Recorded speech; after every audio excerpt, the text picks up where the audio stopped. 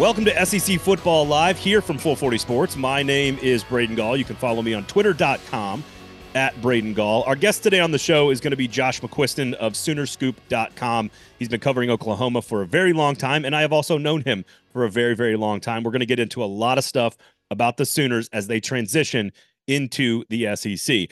If you, of course, are new to SEC Football Live and you're an Oklahoma fan, please give us a little subscription button there. You can also find the show via podcast everywhere you get your podcast, SEC Football Live. We are live every Tuesday at 1 o'clock Eastern Time, noon Central Standard, God's time. So, Josh, we're going to talk with Josh McCuistion about Oklahoma, the state of the program.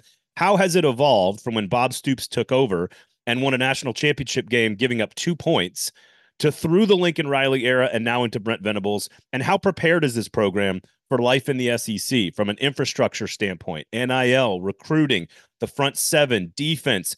We're going to talk about Jackson Arnold, very high praise for the young quarterback, the schedule, what are fans looking forward to? And yes, of course, I had to ask him about Oklahoma State. So I'm fascinated with Oklahoma and the narrative around this program. For those that don't know, of course, Oklahoma was the dominant program in the Big 12 for a very, very long time. That narrative has kind of shifted in the last few years with Texas getting into the playoff in 2023.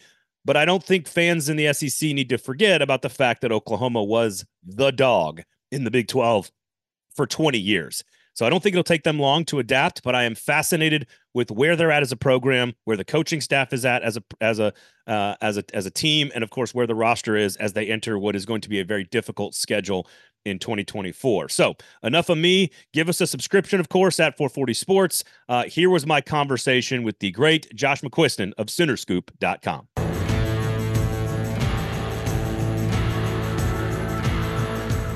We welcome to the show Josh McCuistion of Soonerscoop.com. Josh, always a pleasure to see you. Thank you so much for giving us a few minutes of your time, sir. How are you? I'm good, Braden. Every time I'm on with you, man, I remember us being much younger guys. I don't know what happened to those days, but we have known each other a long time. Yeah, but our beards are slightly different colors at this point than when we got started almost 20 years ago, in fact. And so much has changed, and that's kind of what we're going to talk about today. I certainly want to look at sort of the prospects for Oklahoma in 2024. Very difficult schedule, new conference, new playoff structure, new quarterback, new coordinator, all kinds of new stuff. But I also want to take a look at the program. And when you and I first got started, or at least when I got started and I met you back in like 2005, 6, and 7, Oklahoma was a very different program. It was sort of the heyday of the Bob Stoops. And I always kind of separate them into like Bob Stoops part 1, and then there's like Bob Stoops part 2, which sort of like bleeds into Lincoln Riley. And I just want to get your thoughts on sort of the evolution from the team that was built similarly, actually, to Michigan that won a national championship with defense and the way Bob Stoops originally built this program. Then it sort of evolves in the early 2010s. Lincoln Riley takes over. It becomes this offensive juggernaut, always very good on offense, but even more so in those years. And now, of course, we'll get to Brent Venables. But how different is this program from those days, 04, 05, 06, to where we're at today? I think under Venables, you're seeing some bridge being built between those teams because, like you said, it became so offensively centric from really 2010, kind of mid-Landry Jones era to the arrival of Brent Venables. And even this year, defensively, was nowhere near what, those early Bob Stoops teams were, that held Florida State to 2 points in a national title game, that kind of stuff. I think if I told a kid that today, they were like, wait, Oklahoma did what? Like that, I don't think they would even comprehend that reality. I think some of that is we know college football just doesn't exist like that anymore.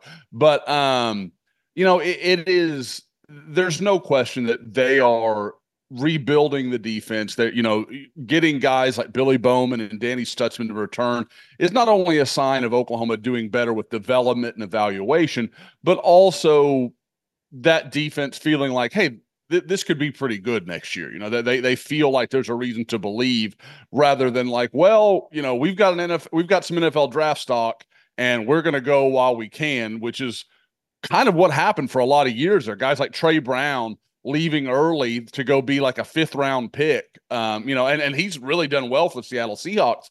But, it was one of those deals where you thought, well, he could have come back for a year and really helped his stock. But I think Venables is starting to give the defensive guys a little hope that there is more to Oklahoma's program than just scoring points. Is it fair as an outsider to sort of view like that Gerald McCoy era, which would have been like the '08 team that lost in the championship game, but still gave Florida a pretty good run, relatively speaking, considering how good those Florida teams were? That was sort of the end point of the elite 5-star defensive lines that Oklahoma had built their program on. And then after that the complaint or the criticism of Oklahoma was just they don't have the horses in the front seven the way the Alabamas or the Clemsons or even the Ohio States were that went on to win national championships.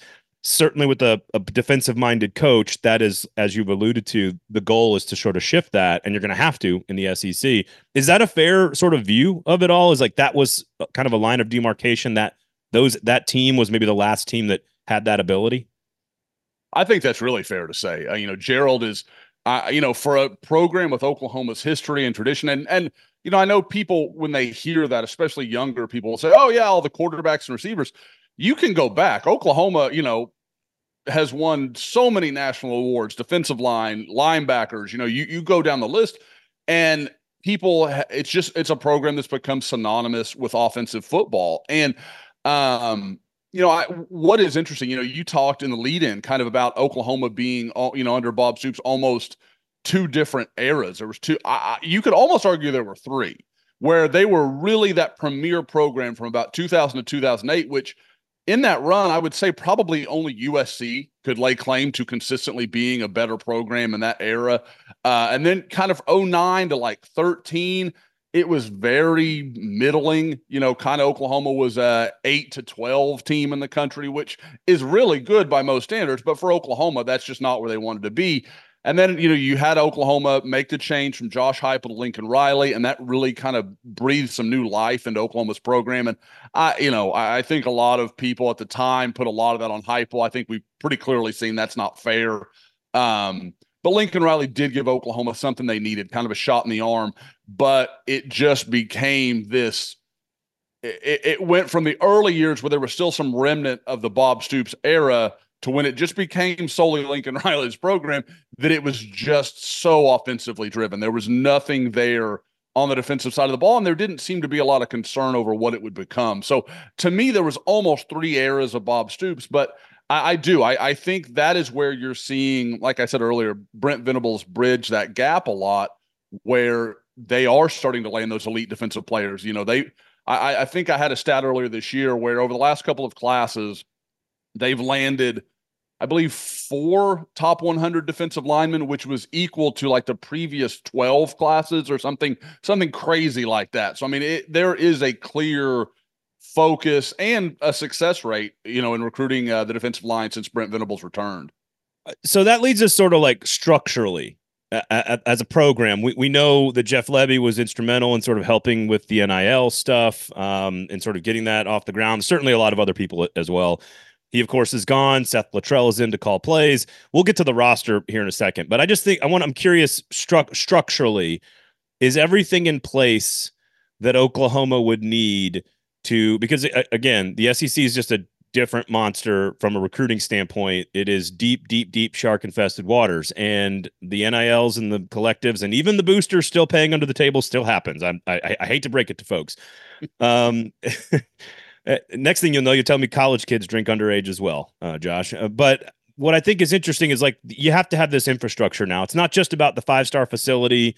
And I was actually interviewing Lincoln Riley and Baker Mayfield in Norman before Lincoln Riley became the head coach, and it was the year before, and they were doing so much work on everything at that time, and everything you still need that stuff, but it's not as important as sort of the mechanics of the infrastructure about players on the back end. Where is Oklahoma? We have a good feeling that Texas has built this up pretty well, right? We have a pretty good idea that they're getting that in line heading into the SEC. Where's Oklahoma at in all of this? That's, to me, one of the interesting questions that Oklahoma is going to have to answer, because I do think there has been a realization from Brent Venables to, athletic director Joe Castiglione, you go down the list, where Oklahoma has taken some stock and said, we're not going to win recruiting battles, which we all know is the whole point of all of this. I mean, that's, Nick Saban's an incredible coach. Nick Saban's nothing without, the laundry list of first round picks that he has run out on that field for Alabama. Like that's just the reality. This is it's a talent driven sport. And, I guess any sport is, but to get to what I'm saying, I think Oklahoma kind of took stock last year. They made some changes within kind of Brent Venables' support staff that had been very focused on fundraising with an eye towards facilities and kind of continuing to build this whole new football facility that was going to be something like $220 million. I mean, it was going to be a massive, massive upgrade to just the football facility itself. But I think they just kind of said, we could do all this, or we could put more focus on NIL. We can, start having our donors start thinking in that direction and kind of put that on the front burner. And I think that's what you've seen happen. And so Oklahoma has become much more competitive in the NIL market over the last couple of years than they really were early, those first, the infancy of NIL, I guess you'd say. So, at the same time, there's still a lot of growth needed. I think more than anything, I think Oklahoma has got to get it all working in concert. Like I think you have different ideas of what that means from administration, from coaches, from the donors themselves. So Oklahoma has got to kind of iron that out. I don't think it's a thing. I don't think it's any huge issue. Obviously, Brent Venables is very well liked around Norman, around Oklahoma. The donors like him. They respond to him. Joe Castiglione is as respected and organized an athletic director as there is in the country. And so I think it happens. It's just kind of one of those deals where Oklahoma has worked so hard to shake some of those things of the past that predated Bob Stoops, the NCAA sanctions and some of those things that really littered the Barry Switzer era and even, beyond that timeline, that I think there's some overcorrection where Oklahoma sometimes ties their hands behind their own back for no apparent reason. Like a perfect example, Braden, would be, and it's one I bring up a lot just because it's so telling to me. Oklahoma to this day will not allow a media member to take a picture of a recruit who is on campus for a visit at campus. Now, fans, any fan in the stands can take a picture with the kid. But we as a media member can't look and snap a picture of the kid standing on the sidelines without hearing from OU's compliance department. So, and again, that's a minimal thing that has nothing really to do. I'm just trying to say there are times when Oklahoma almost goes out of their way to make life hard on themselves. And I think you've got to find some streamlining to again, Oklahoma's going to the SEC. This isn't choir anymore. Like they're going to have to be willing to know where they need to bend and flex. Well, what's fascinating about the national championship, and I've got a philosophical question about the direction of the sport I'll ask you here in a second, but it's funny, like I think when you say that, I think of, man, wouldn't it be good free earned media, as we say in the business, for the media to be blathering on about how many elite 4- and 5-star players are at this game, like, and with pictures of them for the fans and for other teams and other recruits to see. It's almost as if that would be a positive for the university. But it makes me think of the Big Ten before Urban Meyer, because Urban Meyer got to Ohio State and like shook the whole thing up. Like he was like, no, there's no gentleman's rules in recruiting. We're going to take your commitments right before signing day. And Harbaugh's kind of done the same thing. It's like, no, if we want to win a national championship, we got to play by the big boy rules, which is a lot of times the SEC setting the bar at whatever ethical line you want to, whatever line you want to draw in the sand on whatever incident. But I think that's what Michigan has done. And I think you've seen the results. Ohio State and Michigan both have a championship in the last 10 years. Texas and Oklahoma, it feels like they are getting the message that is what you have to kind of do if you're going to play ball in the SEC. Absolutely. I mean, and that is, one of the things that I think at Texas, Sark has done such a nice job of, because Braden, you've covered it a long time from a national perspective, and obviously being around Oklahoma's program, you hear a lot of talk, and obviously I talk to all the various Texas reporters and sites and, go on their shows and that kind of stuff. And I think they realize the same thing we all knew for so long. There was too many cooks in the kitchen. Like at some point, it's not Charlie Strong can't coach. It's not Tom Herman can't coach. Like, you're letting too many people have a say in how this thing is run. And I think that's a large credit to Chris Del Conte. I think he's done a great job making sure that Steve Sarkisian just gets to be a football coach and do the things that a head coach is supposed to do. And I think that helps Texas a ton. Oklahoma, that's never really been their problem. Yeah. I think Oklahoma has to, I mean, because in Oklahoma, I mean, it's the show in town. I mean, the Thunder are very popular, and obviously Oklahoma State is right up the road. But Oklahoma is not quite Nebraska, but it's very much the same in that that's what people in the state want to talk about. There's no off season at Soonerscoop.com because everybody's already talking about the 2024 depth chart. Yep. I'm answering questions about what the tight end room is going to look like as we speak. So, there's no breaks on that kind of thing. So, and it's what I love about the sport. I mean, it's why I grew up loving it. But yeah, there is no question that Oklahoma is going to have to take a look in the mirror and say, these are the things that we're doing that help us, and these are the things that we're doing that hurt us.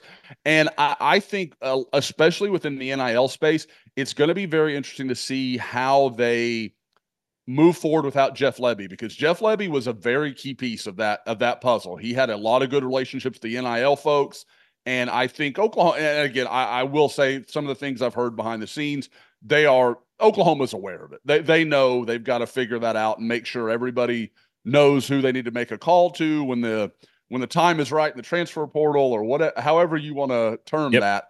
But roster management.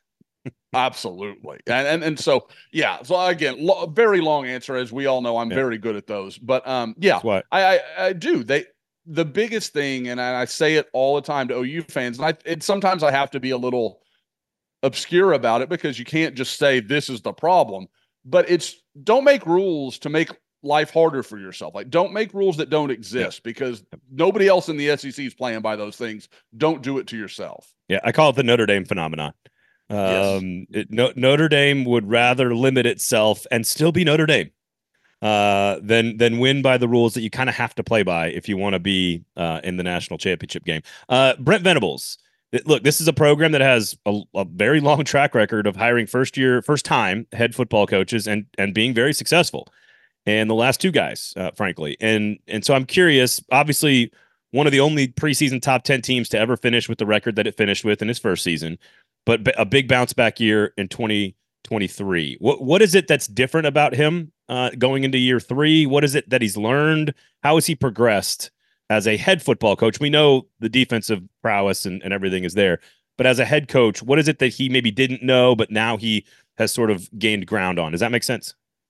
Yeah, sure. And I think anybody, and Braden, I know you've spoken to him before, anybody that's ever talked to Brent, ever watched Brent in a press conference, it's not going to surprise you to hear that time management can be a problem.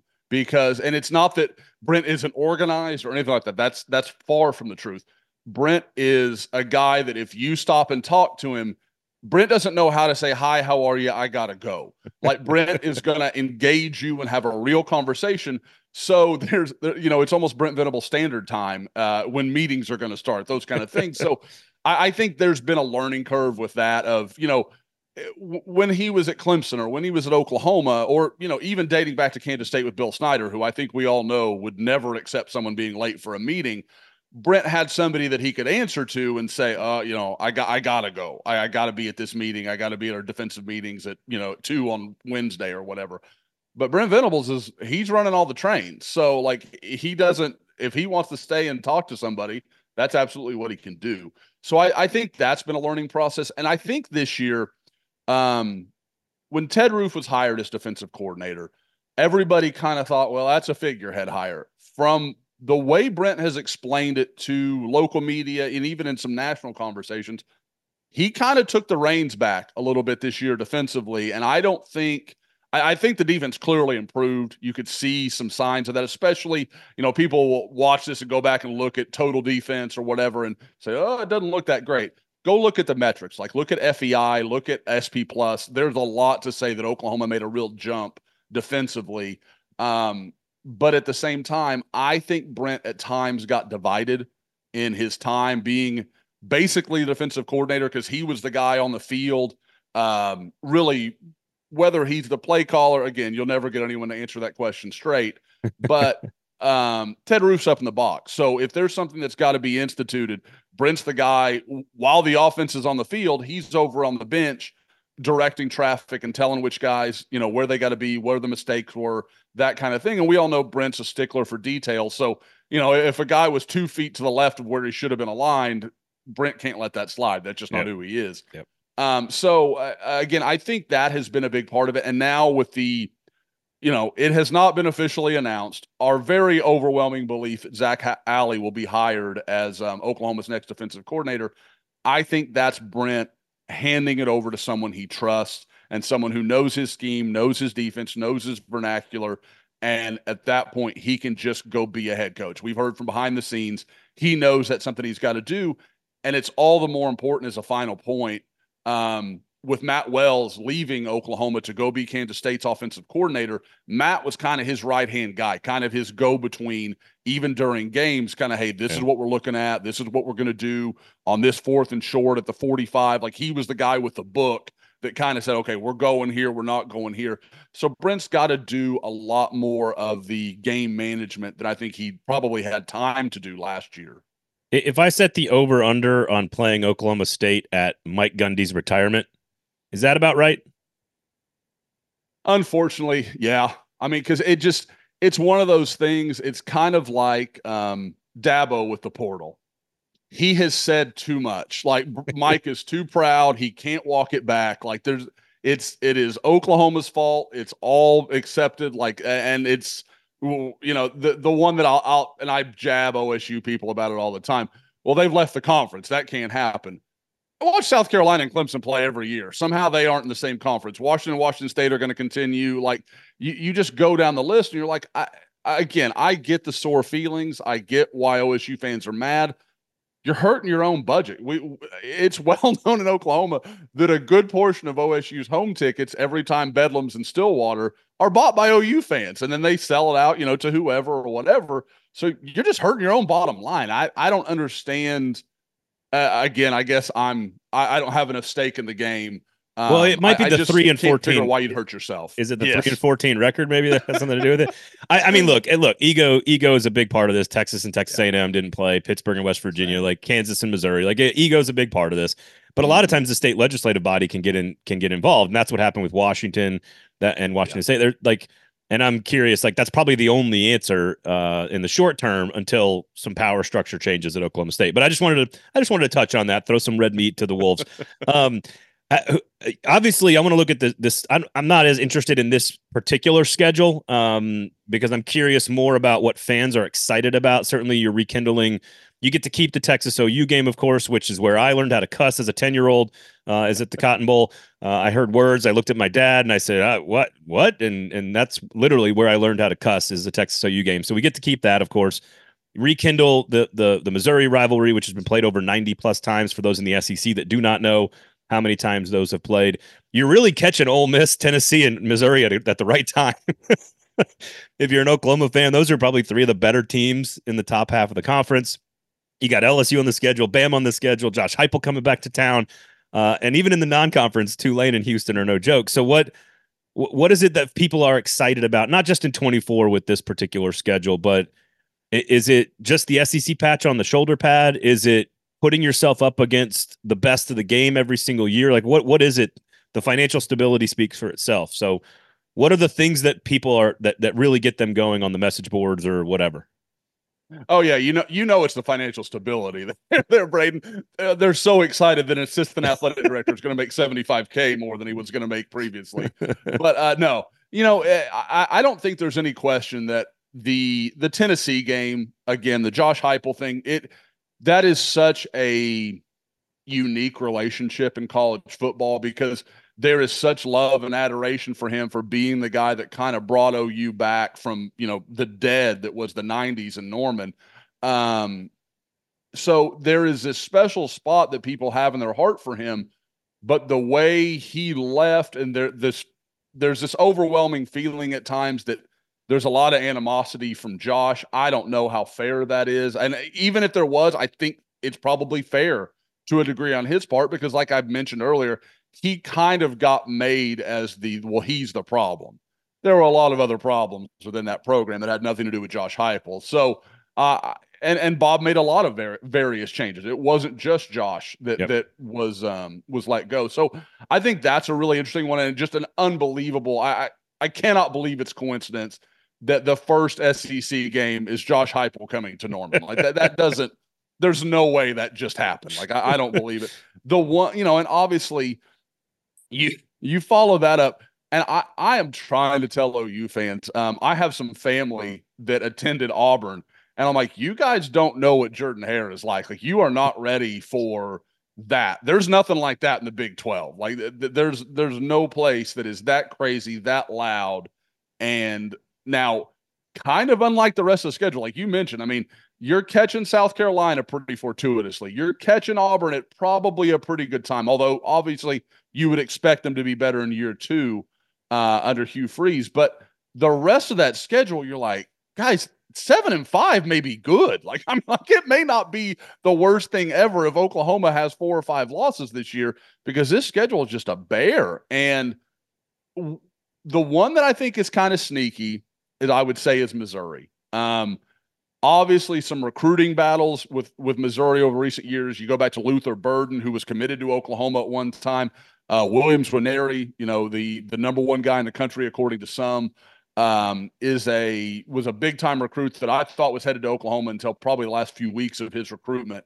And then obviously the Caden Green situation in the offseason, that is a very sticky subject, and a lot of people upset about that one. So I think the fan base is like, when that came out, you would hear it all, when we were all debating how the SEC was going to do this schedule, there was all this talk of, well, you got to restore that old Big 12, Big 8 rivalry. And I'm like, there's no rivalry between Oklahoma and Missouri. And it was like Eli Drinkwitz heard me and was like, oh, we can fix that. Like, they have created some bad blood awesome. From the Oklahoma side, where I think Oklahoma for a long time just saw Missouri as like, oh, that's your cute little brother. Every once in a while they might pop you, but most of the time we'll put them where they belong, kind of thing. But Missouri, obviously, huge year, a lot coming back. That should be a fun one. Yeah. It's a good team. All right, quickly here then, Jackson Arnold with a new play caller and a brand new offensive line. What are reasonable how good is he going to be, and what are reasonable expectations? As you just mentioned, this is a team that's probably preseason top 15, but at the same time might be 7th or 8th in the SEC standings when we get to media days in Dallas. So what are reasonable expectations for a young guy with a whole lot of talent? Man, just talk about a wild situation. Like I said, I mean, there's Jackson Arnold may be the most solid ground Oklahoma has, and it's kind of, if you look at the core of an offense, the offensive line, like you mentioned, Seth Luttrell taking over for Jeff Lebby at offensive coordinator. Jackson Arnold is probably, with the exception of Caleb Williams, is the most talented quarterback OU's had on campus in a while. Like, I mean, and probably dating to Kyler Murray. And you talk about guys like Jalen Hurts and all those guys like that. That's saying something. It's not. A lot of people say, well, that was just 5-6 years ago. Yeah, but look at all the quarterbacks that have come on OU's campus in that time. He is a guy that has some natural leadership ability, not a big rah-rah guy. This isn't Baker Mayfield that's going to be in your face with that kind of stuff, but definitely has a quality that I think the guys respond to. To me, the whole question for Oklahoma, I don't think Jackson Arnold is a problem at all. I think there's going to be growing pains. He's a young quarterback. You understand all that. But I would expect him to be, if everything around him works as it should, I don't see a lot of scenarios where he's not an upper half SEC quarterback next year. Like that may be modest. Like, he has the kind of talent to be a really frontline guy pretty early on. But it's the offensive line. To me, that's the question. If that can solidify around him, Oklahoma's done some nice work in the portal, getting Spencer Brown from Michigan State, Fabechi Nwewu, whose name I still will never get right, from North Texas, was a freshman All-American under Seth Luttrell, so a guy that Luttrell's really familiar with. If they can put those pieces together, maybe still Zalance Hurd and Terrence Ferguson from LSU and Alabama here late, that would be really big for Oklahoma. Those are guys that would solidify that offensive line, because there are some nice pieces still in Norman, but there wasn't enough there to put together an offensive line that is capable of playing at the level that we expect Oklahoma to play at. So I think that's really the question. But the expectations for Jackson Arnold to me are, if they can keep him clean, there's nothing they shouldn't be able to do. The defense returns a lot. The offense, the skill positions should be much better than they were a year ago as they've gotten better. Deion Burks is a guy they're very excited about getting from Purdue. So there's a lot of optimism with Jackson Arnold. It's just how clean can you keep him? How much is he having to, like we saw with Michael Penix against, Michigan, is he having to look down all the time? Is he having to worry about that? If he can just be a quarterback, he's going to be he'll be a problem for SEC defenses. All right, I'll let you go. You're very generous with your time, of course. And everybody out there in the SEC world, please go give Josh a follow here. And I think what's interesting is for SEC fans that maybe haven't focused as much on Oklahoma or the Big 12 over the last 20 years, like this has been the dominant program in this conference for, again, basically 2 decades outside of like 05 and 09. It's largely been the most dominant program, but it does feel like some narratives got flipped here in the last few years with Lincoln Riley leaving and Steve Sarkisian taking over at Texas and sort of how they were entering the SEC. But tell me if this is fair. Like, it feels like they're about 75, 80% of the way to being the program they need to be from a personnel standpoint, an infrastructure standpoint, coaching standpoint, everything in working together to be a top flight, competing at the top tier in the SEC. Is that a fair assessment of the situation? Yeah, I would say that's about right because, I mentioned earlier, like 7-5 is absolutely in the cards for Oklahoma. I mean, that schedule is a bear. At the same time, anyone expecting Oklahoma to not match up, the only question to me is the line of scrimmage play. I mean, because everywhere else, Oklahoma's got personnel and athletes that can play with anybody in the country. You can go back to that Georgia game in 2017 where Oklahoma was far more lackluster defensively than they are now. Yeah. But they were just so talented outside, they could kind of make up for it. Now, there's no Hollywood Brown right now. There's no CeeDee Lamb. I'm not trying to make direct comparisons. I'm just saying there's plenty of talent. If Oklahoma's playing a 7-on-7 game, they could play with anybody in the country. It's just going to be how they can develop. I like where the defensive line is going, getting guys like Jacob Lacey to come back. DeJoun Terry was a really good player, guy they took from Tennessee out of the portal last year. Really good to get him back for OU. But to me, again, I think you're talking about a class or two away, some more good portal ads. And I mean, Oklahoma is a school that expects to play with everybody. Like that's not, I know a lot of people say, oh, they've been in the Big 12. Guy, you can go look through the history. Oklahoma's beaten Alabama plenty of times when they faced them. I think won 2 of their last 3 meetings, something like that. Now that dates back a ways. I'm not saying that Oklahoma is ready to be on Alabama's level. I'm just saying this is a program that has that level of expectation. And if Brent Venables doesn't get them there in fairly short order, they will go find someone that they think can. I mean, that's just the nature of this beast. And I think that's, again, what Oklahoma has to accept about being in the SEC. There's no time to waste. Like if you're not moving in the right direction, find someone who will get you there. Yep. Just a little bit more front 7 recruiting, a little bit more talent, a little bit more NIL, a little bit more infrastructure, a year to adapt. And I think you're up and running. Cause again, for those that don't know, this was the Alabama in the Big 12 for like 19 straight seasons, basically 20 years. So Josh, always a pleasure, my man. Thank you so much for coming on. Always good to see you. Always good to talk to you, and high praise for Jackson Arnold. So looking forward to watching him play in the SEC, and a 12-team playoff not out of the reach for Oklahoma very quickly once they get to the conference. Josh, thank you so much, man. Appreciate your time, dude. Anytime, Braden.